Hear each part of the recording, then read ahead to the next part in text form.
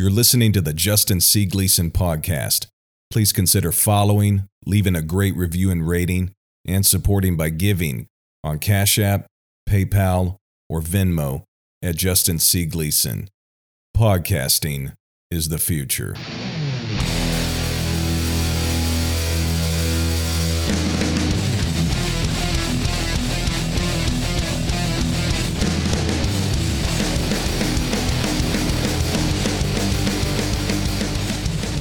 Caleb Herring is an evangelist with the United Pentecostal Church. He was just with us here in Kansas City for our Passing the Mantle Conference 2021, and his preaching made a great impact on the conference and on me personally. His ministry will pull you to the depths of God's Word and to the heights of the Holy Spirit. My kind of preacher. Brother Herring, hello. Welcome to the podcast. Hey, how's it going, man? Man, I am fantastic. Tell us how Jesus became your best friend. How did that happen? Yeah, so I come from a broken home. My parents split up when I was just 12 years old, and my family went through some pretty hard times over the course of the next 3 years.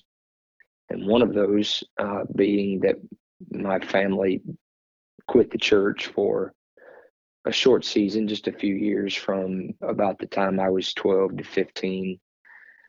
We weren't in church, weren't going to church. And then at 15 years old, I was in a car accident. I was driving on my way home from basketball practice, didn't even have a permit, and lost control of the vehicle, flipped down the highway. The vehicle landed. It was upside down when it stopped flipping. I crawled out through a small opening. Of course, this is just the condensed version, but I crawled through a small opening in the vehicle. And my right hand, I played high school basketball at the time. And so my right hand, my shooting hand, it cut a tendon, had to have surgery.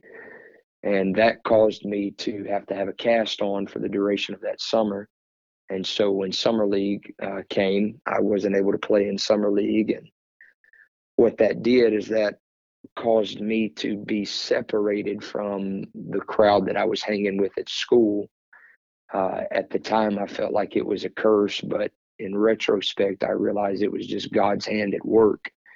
And he was literally separating me from people that were not factored into the equation of my destiny. Whoa. And so at 15 years old, I went through a major season of loneliness because God began to separate me from that crowd and surround me with godly people there at my home church in Bogalusa, Louisiana. And in that, at 15 years old, God called me to preach the gospel. And I went to my high school basketball coach. Now, just a disclaimer, I was never going pro or anything like that. But athletics, they were Really? Because like every preacher I've ever heard of was on their way to the Yeah, no, not me. Oh. I mean, I wasn't a bench warmer or anything, but yeah, my future was definitely not in basketball. I left but in that, millions to preach. Hallelujah. Yeah, no, not me. I wasn't a bench warmer by any means, but at the same time, during that season of life, it was a God to me, and I worship basketball. And so, man, I gave up everything. I went to my high school coach, and I told him God called me to preach. I got back in church. I prayed through, and I want to pursue ministry. And I told him, I said, I don't want to miss prayer meeting. I don't want to miss, I don't want to miss youth rallies. I don't want to miss choir practice. I don't want to miss anything. I want to throw myself into this. I was burning the plow and killing the ox. It was my Elisha moment. And so I had to make a decision. Am I going to leave this and go after, because destiny doesn't wait. Destiny doesn't wait. It pays you a visit and it keeps going to see if you're going to make the decision to follow it. And so at 15 years old, Destiny had paid me a visit. And so just like Elijah and Elisha, he didn't stop when he brushed him with the mantle. He just let Destiny visit the young man, and he kept going to see if Elisha would follow him. So Amen. that was my moment where I had to burn the plow and kill the ox. And so I told my coach that I didn't want to play anymore, that I quit, and he cursed me out in front of all of my peers, just made an embarrassment out of me. Oh my God. Called me all of the typical names, weirdo, holy roller, all of that kind of stuff. And I remember one day, and this is how Jesus became my best friend. I'm getting to that right here. Yeah. I remember I showed up to school one day, and I mean, I totally changed my appearance, my vocabulary, everything.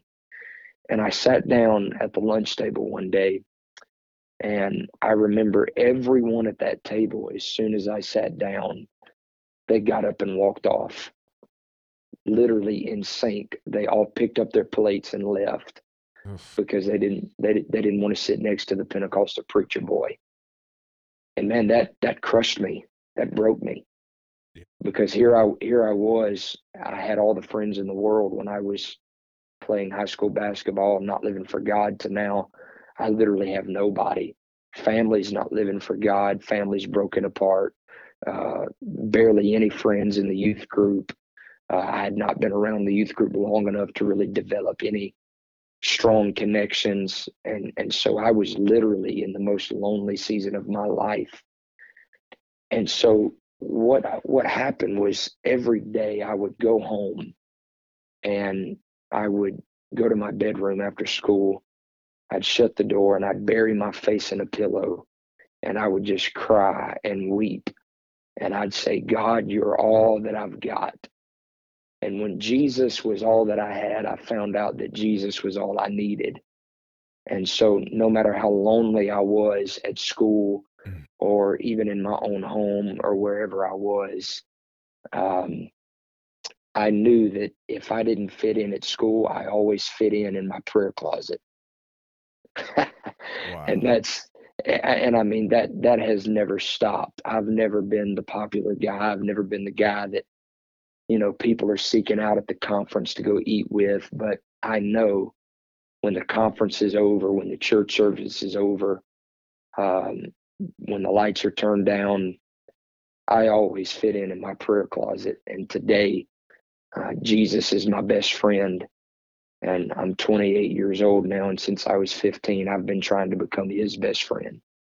So loneliness was by far, and I've said this to students all over, that loneliness is by far the greatest gift that God has ever given me. So in short, that's how Jesus became my best friend, and he still is today. So the first thing you really learned to do was pray. Some preachers that That's grew up right. in church, they learn how to play drums first. That was me. I learned how to play drums first before prayer. Some learn how to, I guess, clean up the church. Some learn how to mow the church grass. And I'm sure you did all of those things, but your first technique, ministerial attribute, was learning how to pray. And that's just so rare to hear. You don't hear about, 15-year-olds getting alone with God. Wow. Well, it was all that I had, because when you don't have a pulpit, you still have a prayer closet. When you don't have a microphone, you still have an altar. And that was all I had at 15 years old. So, but what that taught me is ministry is the overflow of relationship. Yes. I had a young man come to me.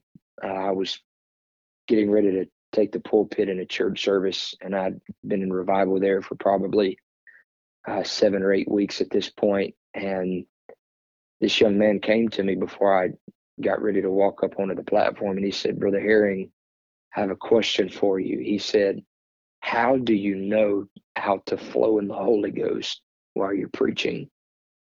And I said, well, I don't have a profound answer for you. It's really quite simple. I said, I can flow in the Holy Ghost behind the pulpit because I learned how to flow in the Holy Ghost in my prayer closet. And so it's the exact same thing. So my preaching is an overflow of my prayer life. And so I know the voice of God behind the pulpit because I became acquainted with the voice of God in my prayer closet. And so, I mean, if there's any advice that I could give to young men and young women that want to be in the ministry, there should never be a disconnect between relationship and revival. Revival should be the overflow of your relationship with God. And so if you can learn to live in a place of relationship, everything else should flow out of that. And it should flow easily out of that. Wow. You didn't come from a pastor's home. You didn't have, as it were, networking connections, and while you're on a mission, you weren't the guy that everybody sought out at the conferences. You learned how to get alone with God. And now, through the goodness of God and just obtaining favor in the eyes of other pastors, you're preaching a notable youth conference this weekend. Right. Yeah. So it's possible that you can be nobody from nowhere, and God says, I want to use you just simply because he trusts you, because you wanted to be his friend. That's exactly right. That's exactly right. My God, man, I'm moved to tears right now. I've got a lot of listeners that I feel like that were right there. Nowadays, I think a lot of, I say kids, they're not kids, they're really adults. When you're 18 years old, you're an adult. Now, even nowadays, some kids that are 14 are adults, having to be adults. Sure. And they're laying in their room on the floor with their headphones in and their phone in hand, listening to this, and they feel like they have nothing except Justin Gleason's podcast. Sure. And you're telling them right now, if they can learn to get alone with God, it'll open up doors that will blow their mind. Well, it'll save their life. Yeah. It'll save their life. And I don't know. I feel like maybe we could camp out here on this topic of loneliness for just a minute. Please, yeah. Because I said earlier that the greatest gift, obviously outside of the Holy Ghost, but the greatest gift that God has ever given me is the gift of loneliness. And what that did was that protected me from crowds that God never intended for me to be around. When you study the life of Moses, you see literally from the time Moses was born to the time that he died, he was hidden by God. The Bible said that he was hidden 3 months from his mother's womb when he was born, until Pharaoh's daughter drew him from the water. And then he was hidden for 40 years in the land of Midian. And then the Bible said that when Moses died, God hid his body so well that even the devil couldn't find it. So literally you see a man that saw the glory of God and had the revelation of the I am at a burning bush experience.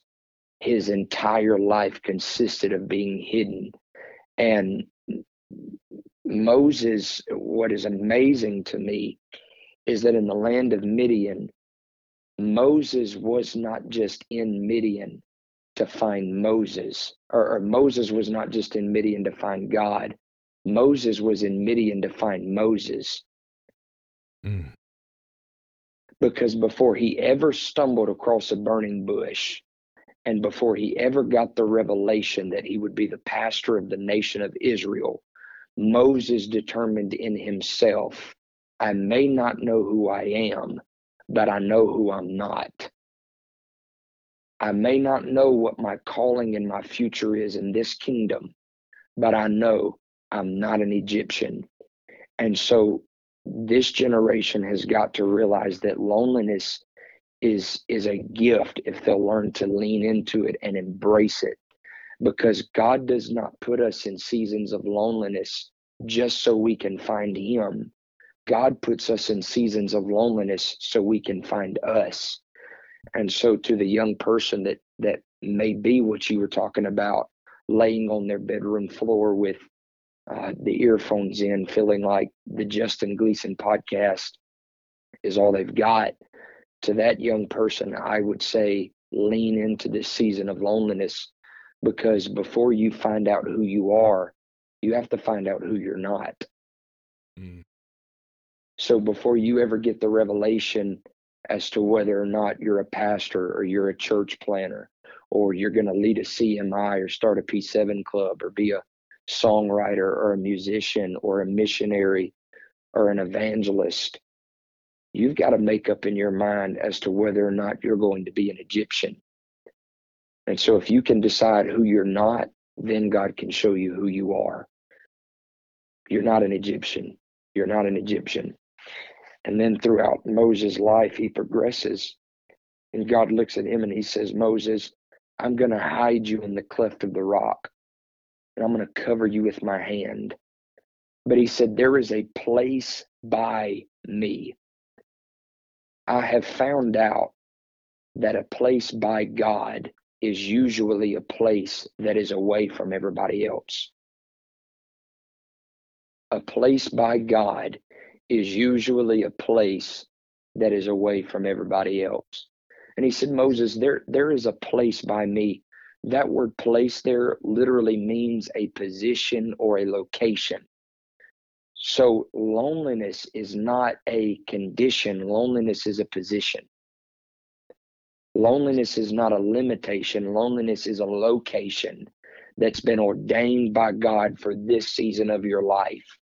And when Moses embraced that loneliness and learned how to lean into being hidden and separated from the crowd by God, that's when Moses got the revelation that nobody else got. That's when God passed by him and he saw the hinder parts of God. When you let God hide you from everybody else and you embrace that season of loneliness, God will tell you things he doesn't tell everybody else. Yeah. God will share things with you he doesn't share with everybody else. And when you come out of that prayer closet, when you come off that mountain, Moses, your face is going to be shining. You're going to walk with something that nobody else walks with. But if you bypass this season of loneliness just because you want to fit in with crowds you were never meant to fit in with, you're going to miss it all. Mm. You're going to miss it all. Wow. Oh, what a word. Loneliness is not a condition, it's a position. Wow, so you're in your mid-teens, your parents separate, you're in a horrible car wreck, and most kids that get into that situation, kids that usually got in that type of situation, then they didn't run to God. They ran to gangs. Yeah. Ran to drugs. Ran into the disassociative culture. A lot of them ran to like the goth culture. Yeah. But not you. You ran to God. The pain you were feeling, the despair, rejection, abandonment, you ran to God. and look at it now, just here 12, 13 years later. Wow. Amazing. So how did you pray when it first started out? I know that's those are times just between you and God, and you can't reveal everything. But how did you pray? Well, starting off as a 15-year-old kid with not really much of an example in the home, um, I would literally shut the door to my bedroom and cut off all the lights, and I would turn on some worship music, and I would bury my face in the pillow, and I literally, whatever problem I was having, whatever emotion I was feeling, whatever pain I felt, whatever desire I had, whatever dream I had to be used in the ministry, I took it to him. I didn't hold anything back. I wept, I screamed, I spoke in tongues. I did everything. It was sometimes all I could do was scream. I didn't even have words. John Bunyan said in prayer, it is better to have a heart without words than words without a heart. And when you read Hannah, she was so desperate for a child that the Bible said her lips moved, but her voice was not heard. Yeah. She reached that place of desperation and prayer that she literally had no words, but she still had a heart. And so I learned at a young age that if I could just get to that place of desperation with God, where I may not have the words, but if I can have the heart, he'll always bend his ear and listen to what I've got to say, even if there are no words that are coming out of my mouth. And so I gave everything to him, because again, if I didn't fit in anywhere else, I always fit in my prayer closet. And so most of the time I approach that, most of the time, if not every time, I approach that as just going to spend time with my friend, because he was the only friend I had. And so, and I know it sounds so elementary to most people when they say talk to him like you're talking to a friend. But if you can really wrap your head around the power of that statement, you can go some places in the spirit realm when you approach God as your friend in prayer. Jesus. Yes. So your prayer was a lot of like what the psalmist wrote about. I cried out to the Lord. Oh yeah. I was, couldn't find words. I poured out my heart to the Lord in anguish. I cried out to the Lord. And your pain, putting, no mask at all, no facade at all. Well, not even just anguish. It was literally a place of embrace for me.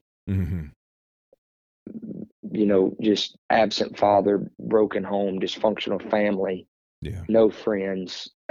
Literally, I can almost feel in this moment talking about it what it felt like as a 15-year-old kid bent over my bed. I can almost just feel those arms wrapping around me and letting me know that everything's going to be all right. Yeah. And I'm telling you, man, that is when Jesus became my best friend. Yeah. I felt that too. Those arms around you. It's a real thing. It is. Yeah, it happened to me in my dorm room, Bible college. That was the first time. And it's something when your heart is heavy, when you feel like your life is broken, run to God. No matter how old or young you are, you run to God. Yeah, and loneliness and pain will drive you to do that, and you'll come out of it more powerful than ever before. Wow. That's it. So you developed a prayer life, and the Lord became your friend. You got to know Jesus during those times, and I'm sure it opened up a lot of things in the spirit to you. But another thing I've heard you talk a lot about is your connection to the Bogalusa First Church and your pastor, Pastor Travis Houston. Shout out to Brother Houston, by the way, and Bogalusa First Church. Yeah. And you've talked about the importance of serving your pastor, loving your pastor, learning from your pastor, observing your pastor. Describe the impact that Brother Houston had on your life in your teen years and to this day? Well, I could start now and talk forever because I mean words really don't put it into words really don't put justice to it. Doesn't do it Understand? justice. But uh, when I was 15 and I told him I was called to preach, he took me in as a son, Wow. and he, when I'm telling you, he taught me everything that I know about being a man. He taught me how to shave. He Really? taught me, yeah, he did.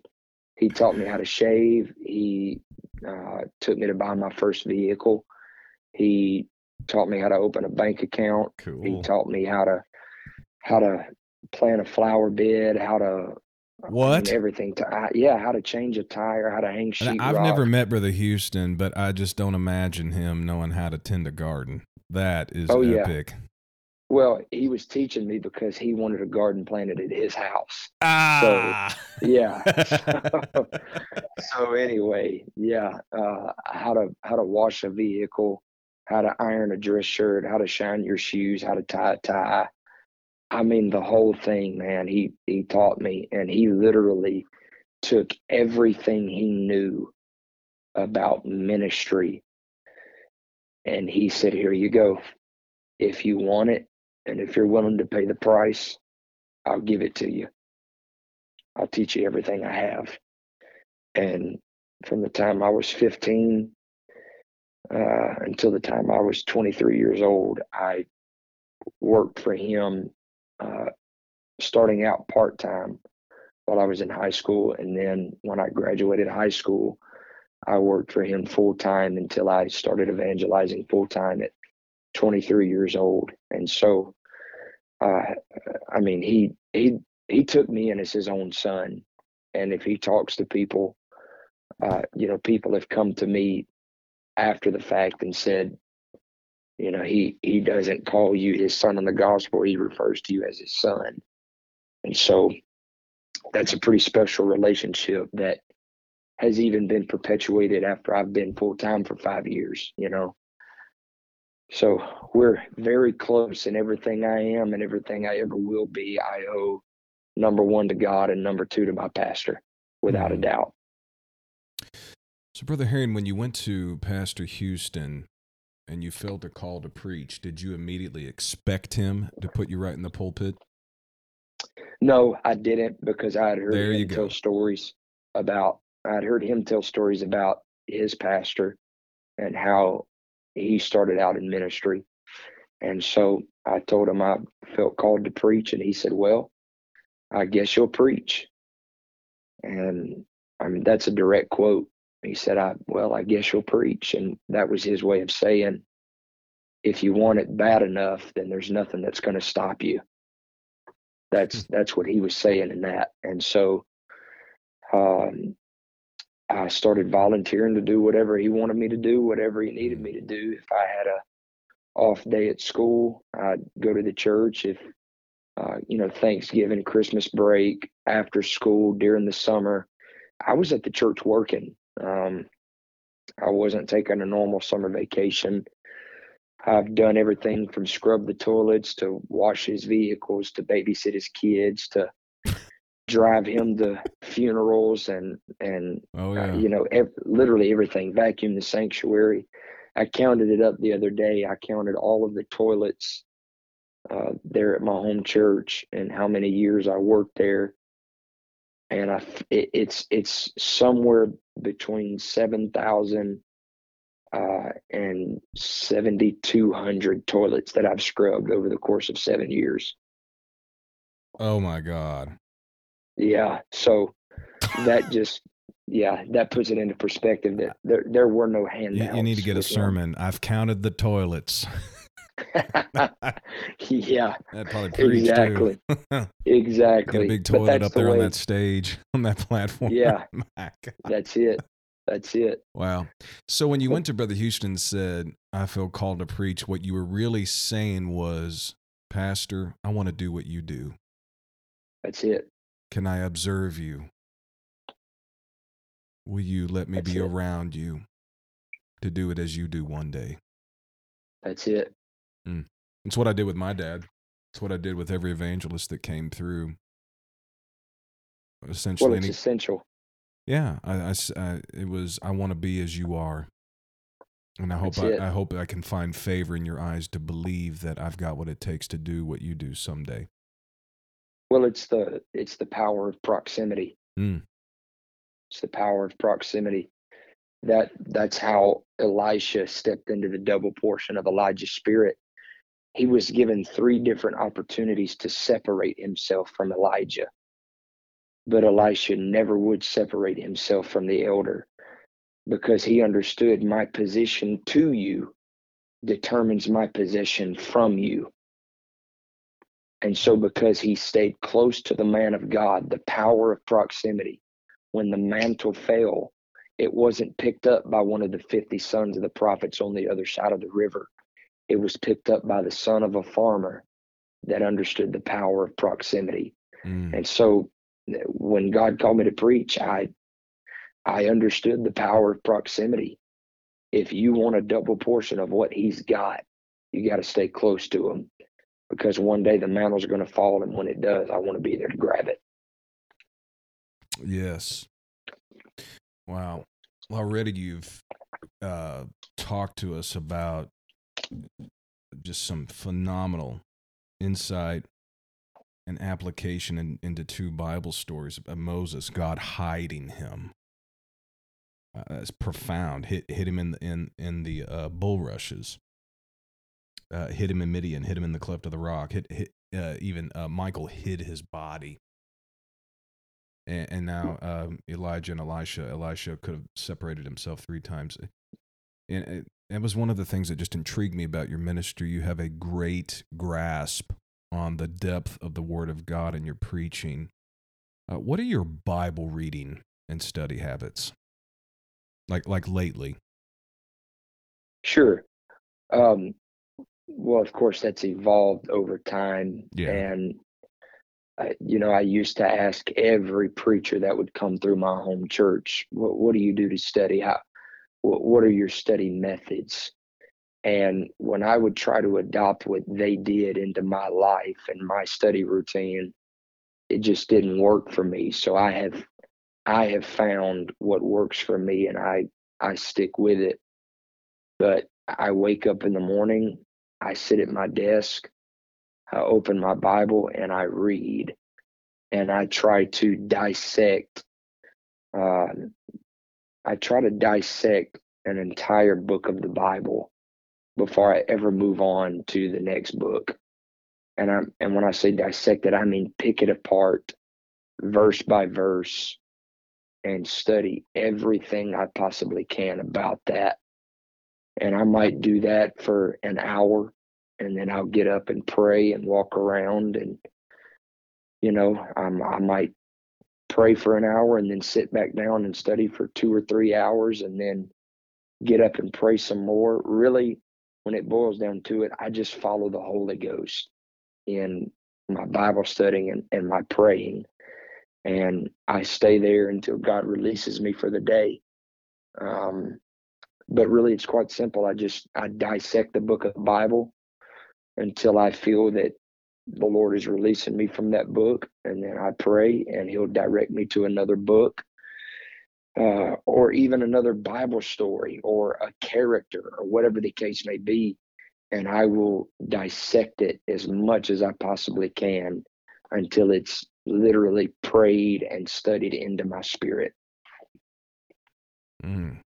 Absolutely. If that makes sense. I know that seems vague, but I mean, that's what I do. Yeah. And that really is the pathway to preaching without reading notes. There it is. So I don't preach with, I have notes, but I don't look at them.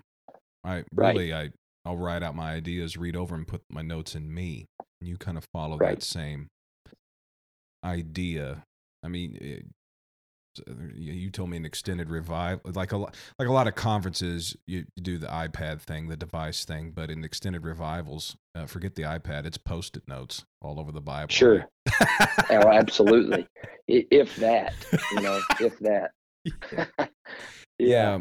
But you rely a lot on something we've talked about, the stream of consciousness. Now, I know that's a psychologist term, but I don't know what else to call it, in that you're just talking naturally and your own soul, your own ability to make choices on what you say locks into the mind of God, and you just start talking. Right. And just word and revelation and concepts and ideas and powerful things, biblical preaching, spirit-led preaching just kind of flows out in, like what we're doing now, talking at the dinner table with somebody and in a Bible study, and also the pulpit, even in the altar praying for people. Can you describe what that is like for you? So you call it stream of consciousness. Is that what you call it? Stream of conscience? Yeah, stream of consciousness. Stream of consciousness. Yeah. That's Okay. really, I don't really call it that when I preach. I call it that when I podcast. I just turn on this No. microphone, Sure. start talking. I don't know what Sure. else to call it. It's, you're not reading from a narrative. You don't have a script. Now, it's just Sure. not, say whatever comes into your mind. That'll get you in No. trouble. No, I get what you mean. Until I heard you say that and you called it what you called it, I've always just said that it's hear and repeat. Hear and repeat. That's it. Hear and repeat. Talk about that. Hear and repeat. Yeah. So, which this goes back to what I said earlier about knowing the voice of God. I know the voice of God in the pulpit because I know the voice of God in my prayer closet. And so what happens is, let's say I'm in a revival and I'm praying about what the Holy Ghost wants to say during Sunday service. The Holy Ghost will speak to me and I will hear it. And I will pray that into my spirit to the point that I don't need notes and that I don't have to write it down. And I'll go to the pulpit, and because I have prayed what God has said into my spirit, I'm going to the pulpit and I am repeating what I heard. Mm. That is my only job. That is my only job, is to hear and repeat. Because if the Holy Ghost is not telling me to say it, I don't want to say it. And if the Holy Ghost is telling me to say it, I better say it. I don't want to not say it, no matter how strong it may be or whatever the case, or worrying about. Obviously, you got to preach the word in love, but I'm saying if the Holy Ghost says to say it, then I have a mandate. I have an obligation from God to say it.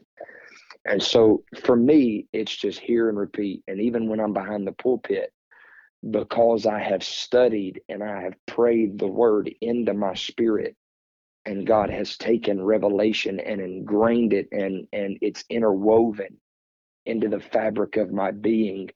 Even if it's something I didn't plan on saying, I can be in the throes of preaching, and then boom, I'll hear something and then I'll repeat it.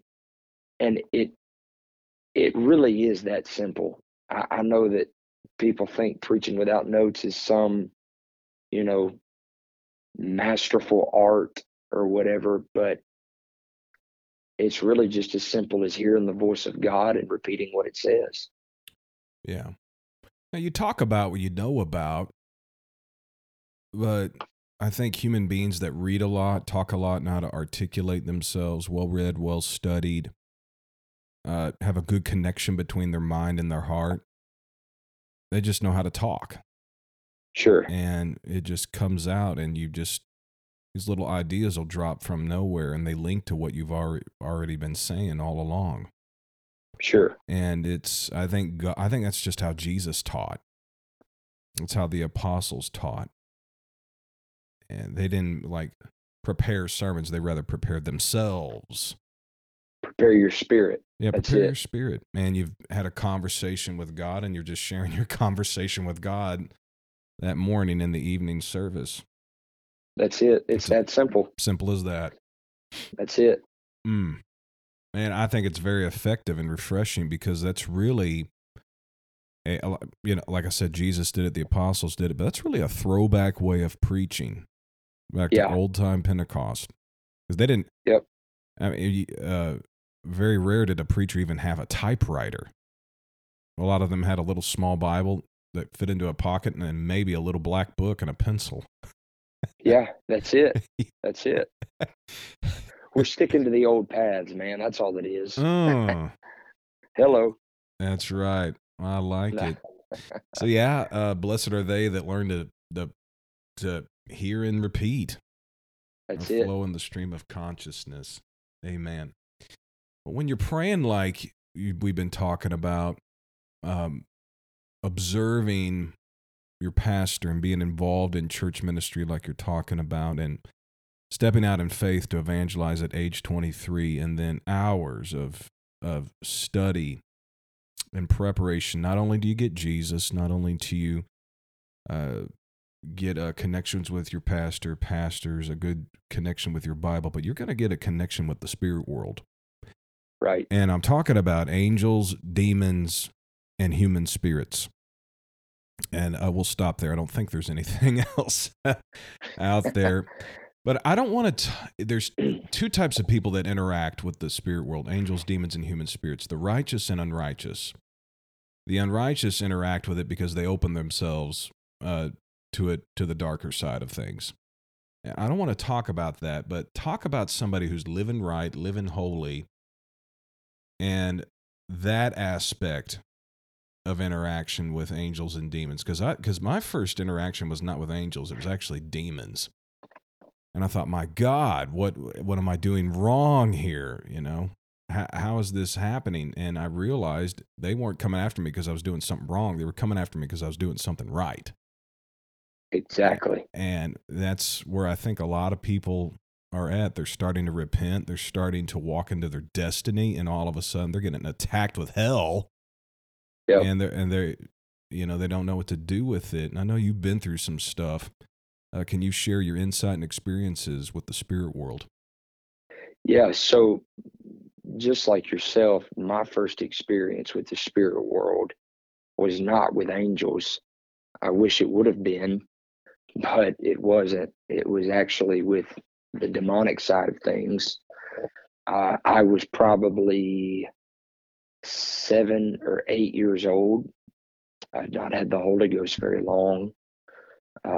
My my parents were still married at the time. We were all still living together in one home, and I woke up in the middle of the night, and for whatever reason, I was just terrified. I could not sleep. I felt like something was watching me. Oof. And so I crawled out of my bed and I snuck across the hallway into my parents' bedroom, and I had my blanket and a pillow, and I laid at the foot of their bed and I fell asleep. And all of a sudden I woke up, and there was this people are going to think I'm off my rocker, but I mean, it is what it is. There was this green glowing wolf type dog, Oh, and it had long sharp teeth, and it had talons like an eagle as hands, and it was pointing that talon toward me, and it was growling, and its hair was spiked up like standing up. And I woke up screaming. I stood straight up off the floor, and I screamed at the top of my lungs. And I know that it was a visitation from hell, because no matter how loud I screamed, my mother nor my father ever woke up. oof. They never woke up. And so I I don't know what happened, but it just disappeared. And for whatever reason, when it disappeared, I don't know, man. I guess the Holy Ghost just helped me.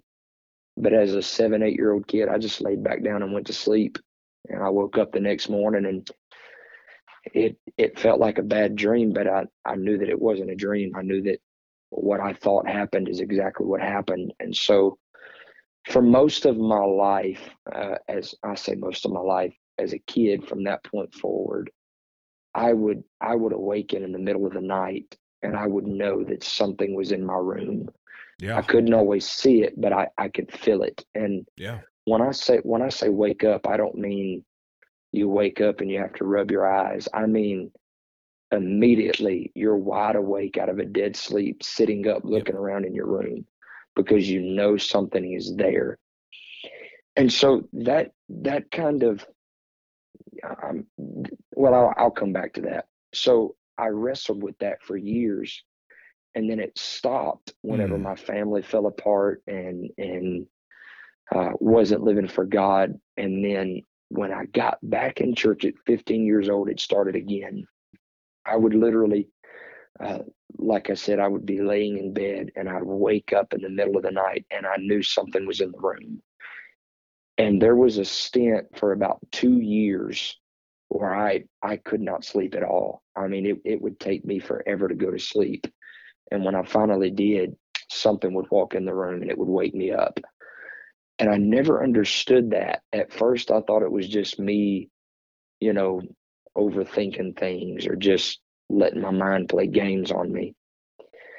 Um, but I uh, I was preaching a meeting with uh, an elder of mine, and he's a prophet of God. I'm actually here preaching this youth conference with him this weekend, and we were preaching a meeting together. And the church we were preaching at, they put us in an Airbnb together.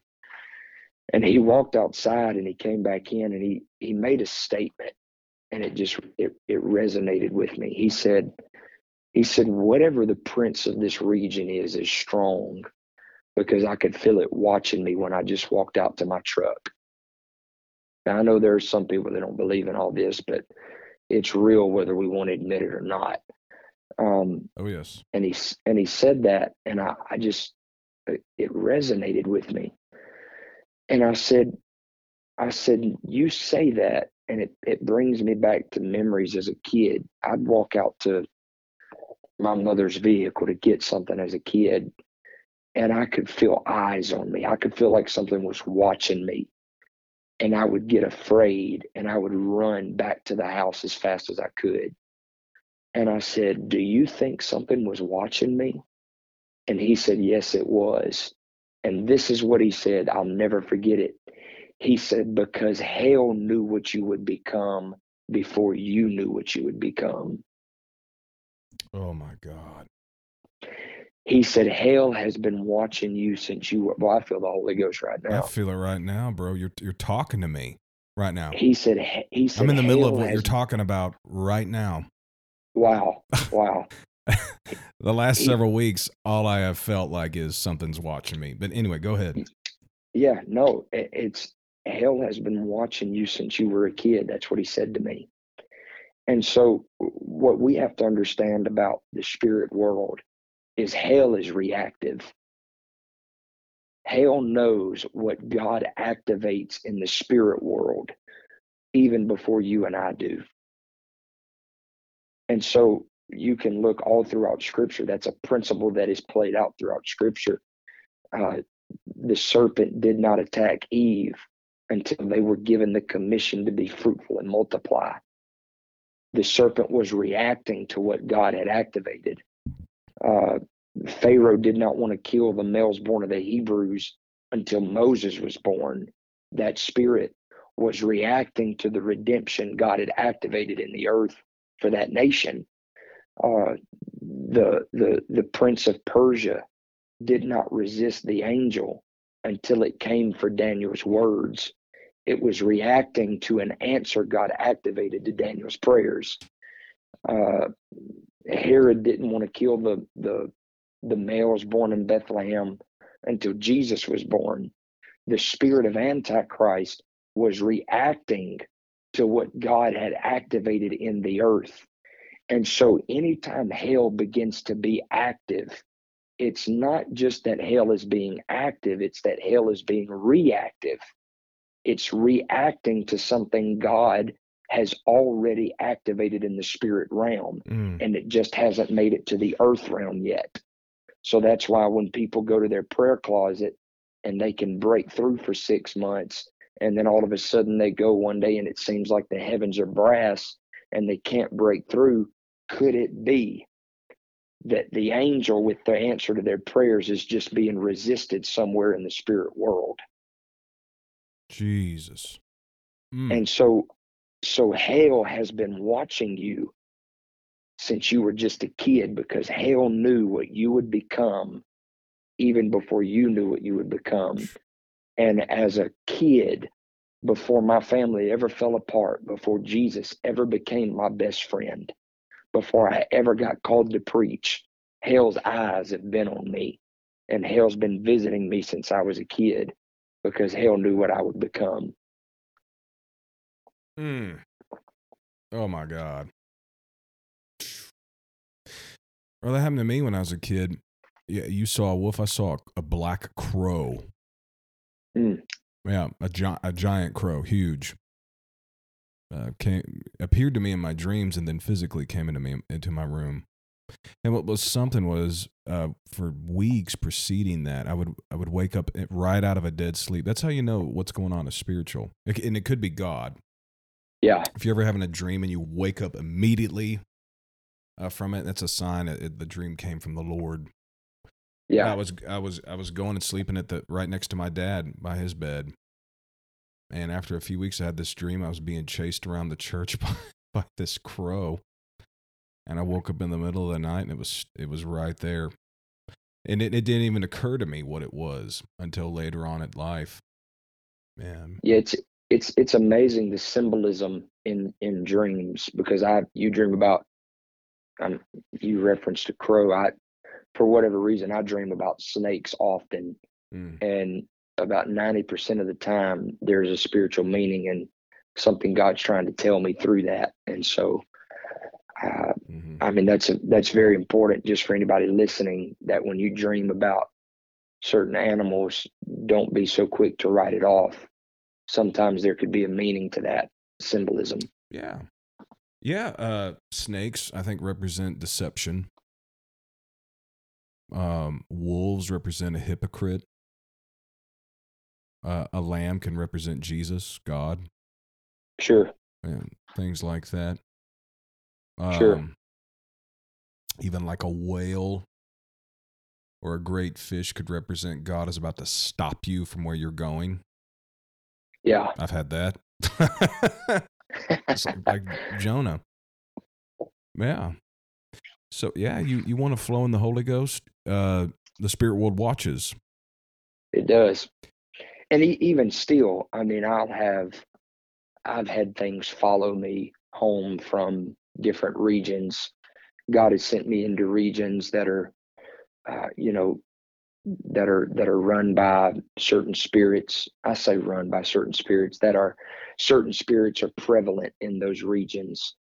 I've preached in places where there's major Indian presence, and they still practice heavily, all of their black magic and things of that nature. And I remember vividly just a couple months ago, God sent me into a region, and we confronted that spirit. And I got home, and just a few nights later, one of those spirits woke me up, standing at the foot of my bed. It followed me home. And so you got to learn, man. If you're going to operate in the spirit realm, there's a light side to it, but there's a dark side to it as well. And it's watching. So, but thank God there's a light side to it as well. So, well, look at Jesus. Did he interact with angels first or the devil? I read exactly. Tempted of the devil, and then the angels came and ministered to him and strengthened him. That's it. So, yeah, Paul probably had to battle the beasts of Ephesus before the angel stood with him in the ship. Yep. So that's it. Yeah, there you go. It's all a part of it, and a lot of it is trying to distract, trying to afflict, trying to vex. If I went through anything in 2021, it was being vexed. like constantly annoyed, constantly perturbed by the enemy himself, and then also through certain people. Yeah, it's just a tactic of the enemy. But yeah, it watches, and I don't know, man. Ever since this year, beginning of this year, I went to bed laying down thinking, I feel like I'm being watched. Like I seriously Bingo. wondered, am I being surveillanced? Yeah. You know, and it's I kind of knew it in the back of my mind, but it hit me now. You're talking to me. The spirit world's got its eye on me. Yes, it does. So, bro, let me ask you this: have you ever been preaching or ministering in the altar, and you can feel the angels of the Lord working with you? Yes, sir. Yes, sir. Tell me about it. So that process started for me in 2019.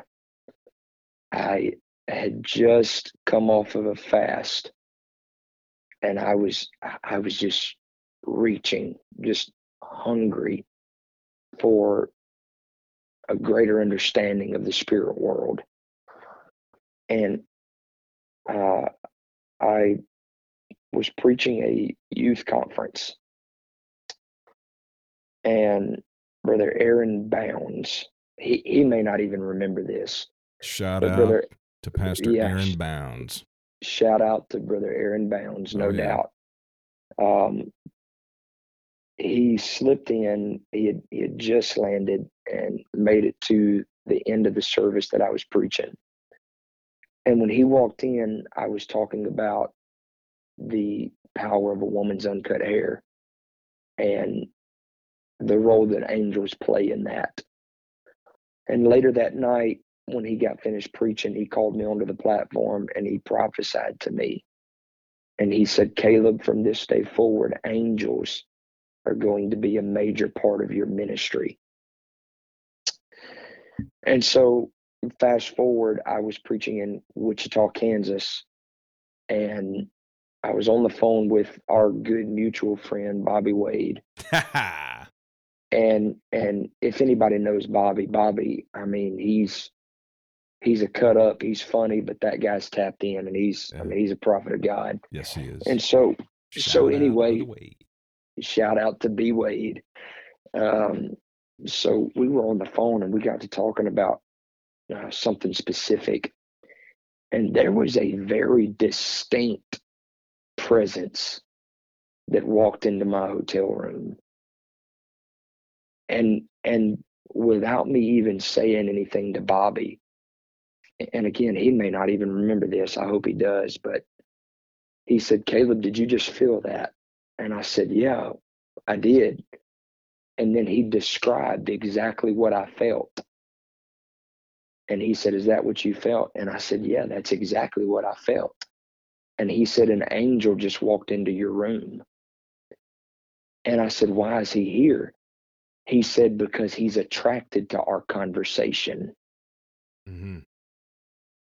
And I'll never forget that. And from that moment forward, just about any time that I have a conversation about the angelic, I can feel them show up. Yeah. And that messed with me because I didn't think years ago that the angelic could be that much a part of my everyday life.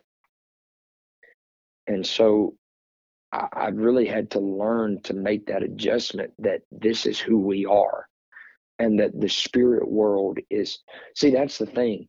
The spirit world is the real world. It preceded time and creation.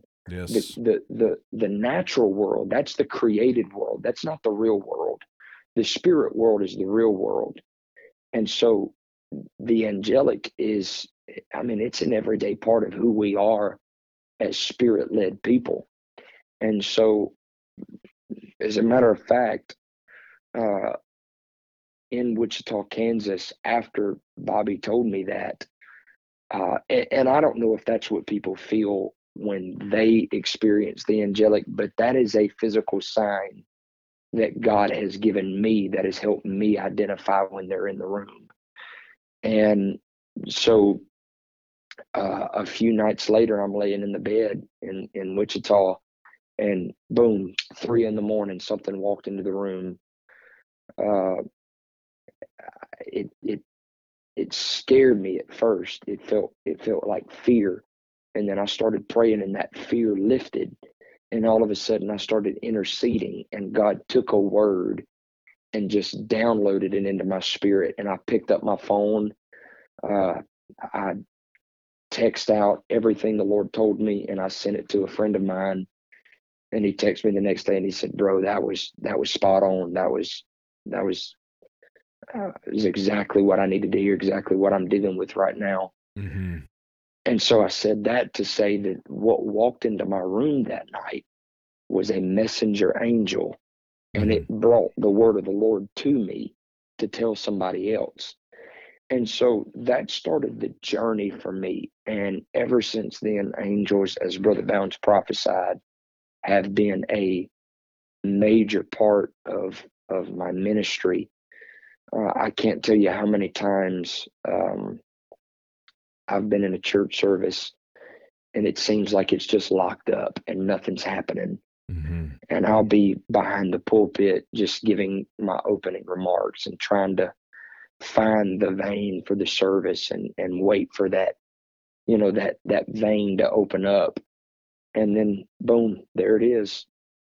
That angel just comes and stands next to me, and I feel a release to get started. And from that moment on, there's no resistance, no opposition. The whole atmosphere just shifts. And adding on to that, it was, let's see, when was this? It was probably, it was over the summer. I want to say it was August. I was preaching in Texas, and it was one of those services. The service was just locked up, and there it is, that angel. It just came and stood by me. I felt it. And the pastor, after church, I got finished preaching and walked over to where the pastor was sitting. And he said, "Brother Herring, I want to ask you a question." He said, "Have you ever had much experience with angels in your ministry?" And I said, "Well, yes, sir, I have." And then I just kind of explained to him what Brother Bounds prophesied to me years ago and things like that, a couple of encounters that I'd had. And he said, while you were preaching, he said, there was about a 10-foot angel that came and stood behind you. And he had his sword drawn. And he said, everywhere you went, that angel, its eyes never left you. He said, when you were behind the pulpit, when you were out in the crowd walking around, he said that angel stood there with its sword drawn, and it was watching every move that you make. And he said, the Holy Ghost wants me to tell you that that is the angel that God has assigned to you. And he said, anytime you have opposition, he said, the Holy Ghost wants me to tell you all you have to do is release that angel, because that angel is assigned to you, and God has assigned him to you to fight on your behalf. And so ever since then, if I'm plowing and it seems like nothing's happening, I'll say, God, that angel, you know which one I'm talking about. I need you to send him, and he'll show up, and things will break, and stuff will happen. Yes. And once you go there, there's no going back for me. Yeah. There's no going back for me. I can't. Where shall we go back to? Just, yeah, it is what it is. You can't go back. This thing's too real. Too real. I've experienced it too much. It's too real. I've had them walk with me through the airport. I asked an elder of mine. I said, I feel angels when they walk into the room. I said, but I've never seen one. And this is the same elder that told me about hell watching me since I was a kid. I said, I've never seen an angel. He said, yes, you have. You just didn't know it. He said, you've sat next to them on airplanes. you've passed them in the aisle in the grocery store. Mm-hmm. You've walked by them in the airport. He said, you've seen them at the gas station behind the counter. He said, we've all seen angels. We just don't know it. He's right. And yeah, and it was just a few weeks later, I said, God, I want you to let me see an angel. Just show me one. And this story, it's a whole long, crazy story, but long story short, God sent an angel to walk with me through the airport. And just one of those things, I know I say that casually, but that's just how real it's become to me. It doesn't have to be spooky. It doesn't have to be, weird. It's who we are. And so I can't go back. It's marked me. It's changed me. So Jesus' name. They want to work with us. They do. They want to live in our homes with us, stay in the hotel with us, get in the car with us, the plane with us. And they want to look into ministry. And we're fascinated with them. I don't think they're quite as fascinated with us as we're fascinated with them, but they desire to look into things about our lives, especially just what's been fulfilled by the Old Testament prophets concerning the works of Jesus and into right. into the church. So yeah, it's real. You live like an angel lives, you'll attract angels. That's it. You love what an angel loves, you'll attract them. That's it. You have the same spirit of that servant spirit for the Lord as an angel does, because they wait for him to beckon them. You live like that, they will be around you. Oh yeah, Without a doubt. Yeah, I remember early in my 20s when I started preaching, working the altars. There was one service I was praying for somebody, and I felt this enormous hand on my back. I thought, what big dude has got his hand on my back? And I turned around. Nobody there. Nobody there. There it is. And that's happened many times. There's an angel that works the altars with me. And it's something when that stuff starts happening, a lot of times I'll be praying for them and they'll talk in tongues. But it's not worship unto God. It's actually a message from God in tongues. And I'll get the interpretation right there, and it's always an interpretation for them. Wow. Like maybe 2 or 3 times in my life have I interpreted tongues publicly. But many times privately for people in the altar. It's when that angel comes around and prophecy and tongues and interpretation just flows. Isn't that amazing? Yeah. Yeah, it wants to work with us. Yeah. And the stories you're telling me right now are things that I heard Billy Cole talk about, Tom Barnes talk about. And here you and I are, and of course not on the same level at all. I'm not talking about that, but the spirit world wants to interact with everybody, anybody that'll work for it and strive for it and study for it and pray for it. It's all there. Praise God. Oh, yeah. It's available. Yeah. When do you think you learned how to work the altars and really be effective in praying people through to the Holy Ghost and seeing miracle signs, wonders, casting out devils, healings, all of that? When did that all kind of start for you?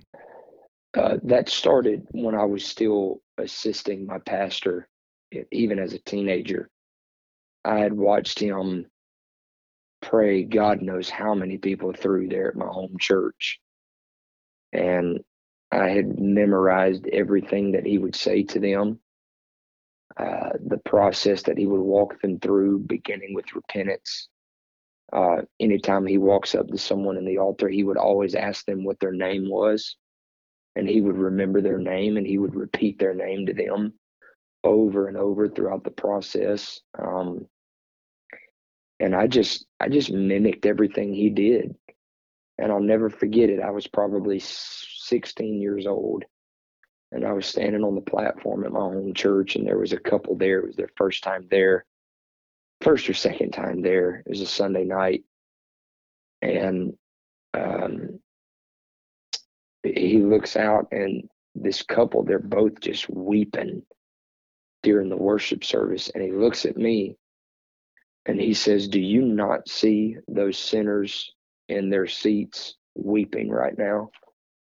And I said, yes, sir, I do. He said, you've seen me pray how many people through to the Holy Ghost? I said, a lot. He said, okay, if you don't pray them through tonight, you're fired.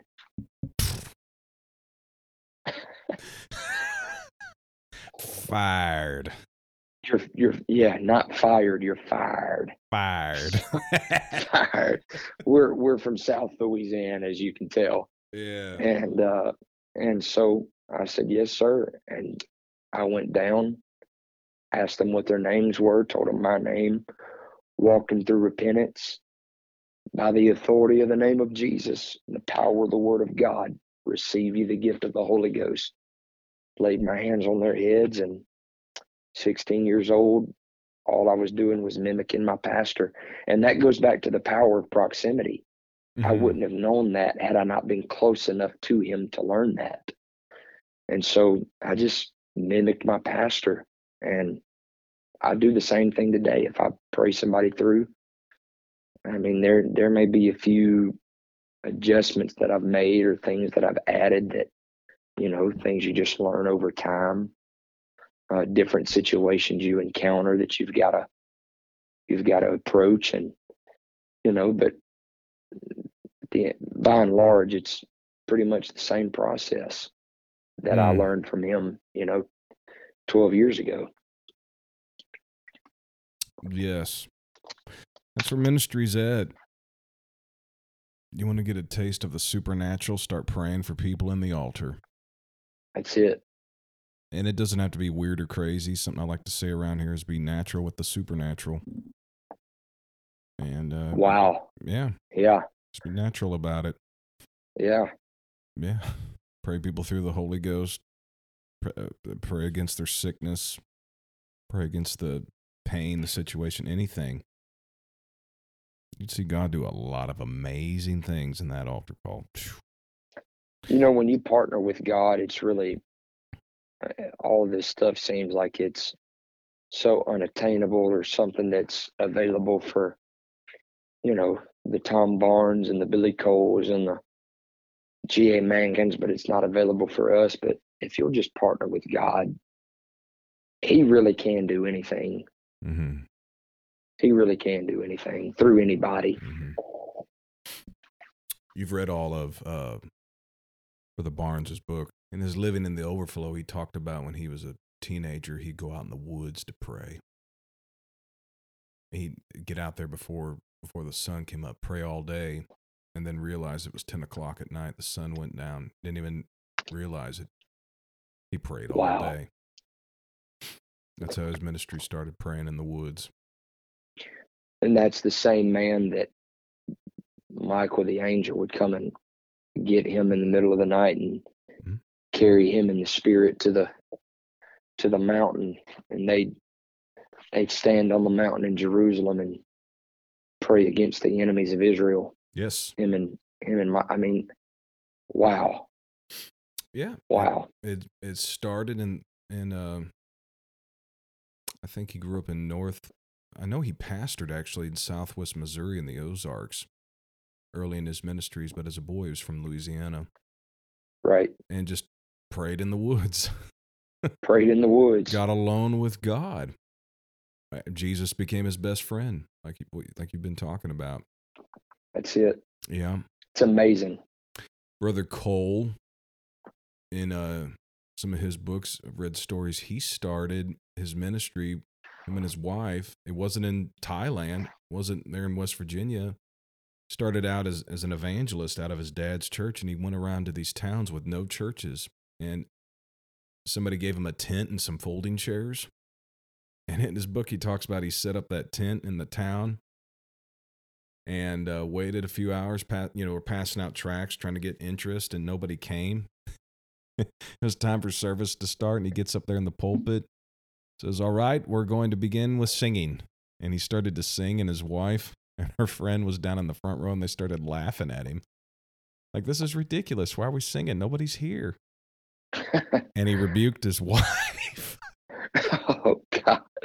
I would not And recommend that he said for in his anybody book, listening. by the end of the course, or the end of the second verse, that entire tent filled up with people, and Wow. they had revival that night. Wow. Yeah. Whoa. And Goodness. yeah, you mentioned G.A. Mangan. I've heard Brother Anthony Mangan talk about when he, back in the 50s, when he came to, or maybe it was the 60s, somewhere around in there, that time, early in pastoring there in Alexandria, he was fasting, and he walked into the bank, and the banker about fell back in his chair, and he said, "I don't know who you are, but you've got a halo above your head." My God. Yeah. He saw the manifestation of the glory of God above his head. Wow.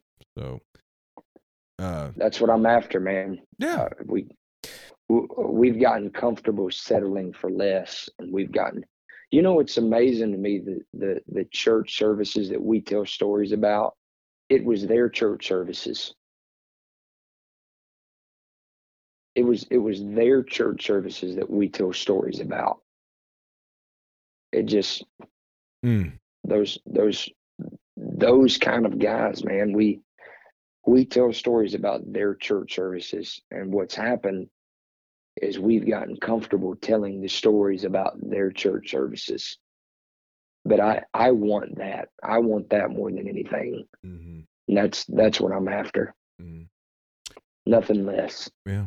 And they weren't afraid to tell it.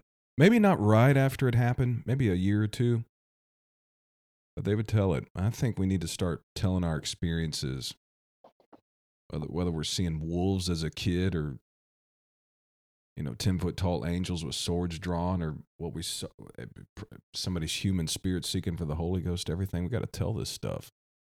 Yeah, absolutely. People need to know how real the Lord is. That's, if anything, this generation needs to know is God is real. Yep. So, wow. Brother Herring, would you close us out in a prayer for our generation?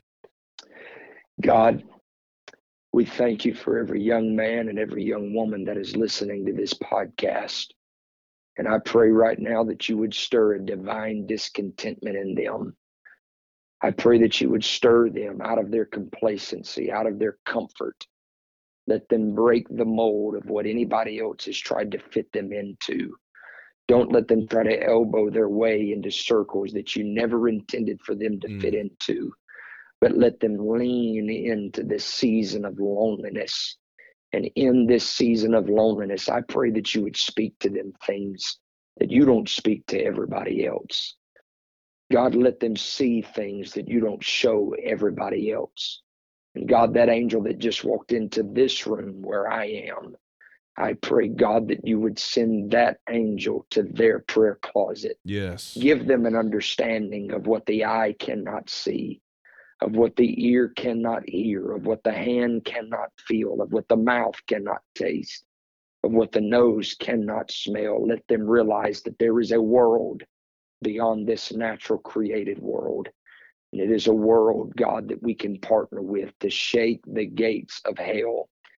I'm asking you right now, God, to call this generation first to relationship. And out of relationship, let revival flow, God. Recalibrate this generation, not to be dependent on talent and skill and ability and what man can manufacture and what flesh can fabricate. But let us get back to a true dependency on the real, genuine power of the Holy Ghost. Yes. God, I feel those angels right now, God. And I am asking you, God, to release them into every prayer closet where there is a hungry heart that will meet you.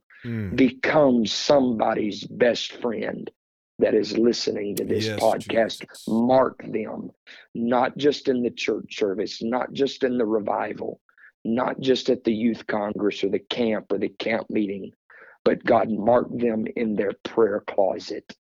Let there be moments that they have with you as their best friend, where when they leave that dark room of solitude with you, that they can say, I'll never be the same.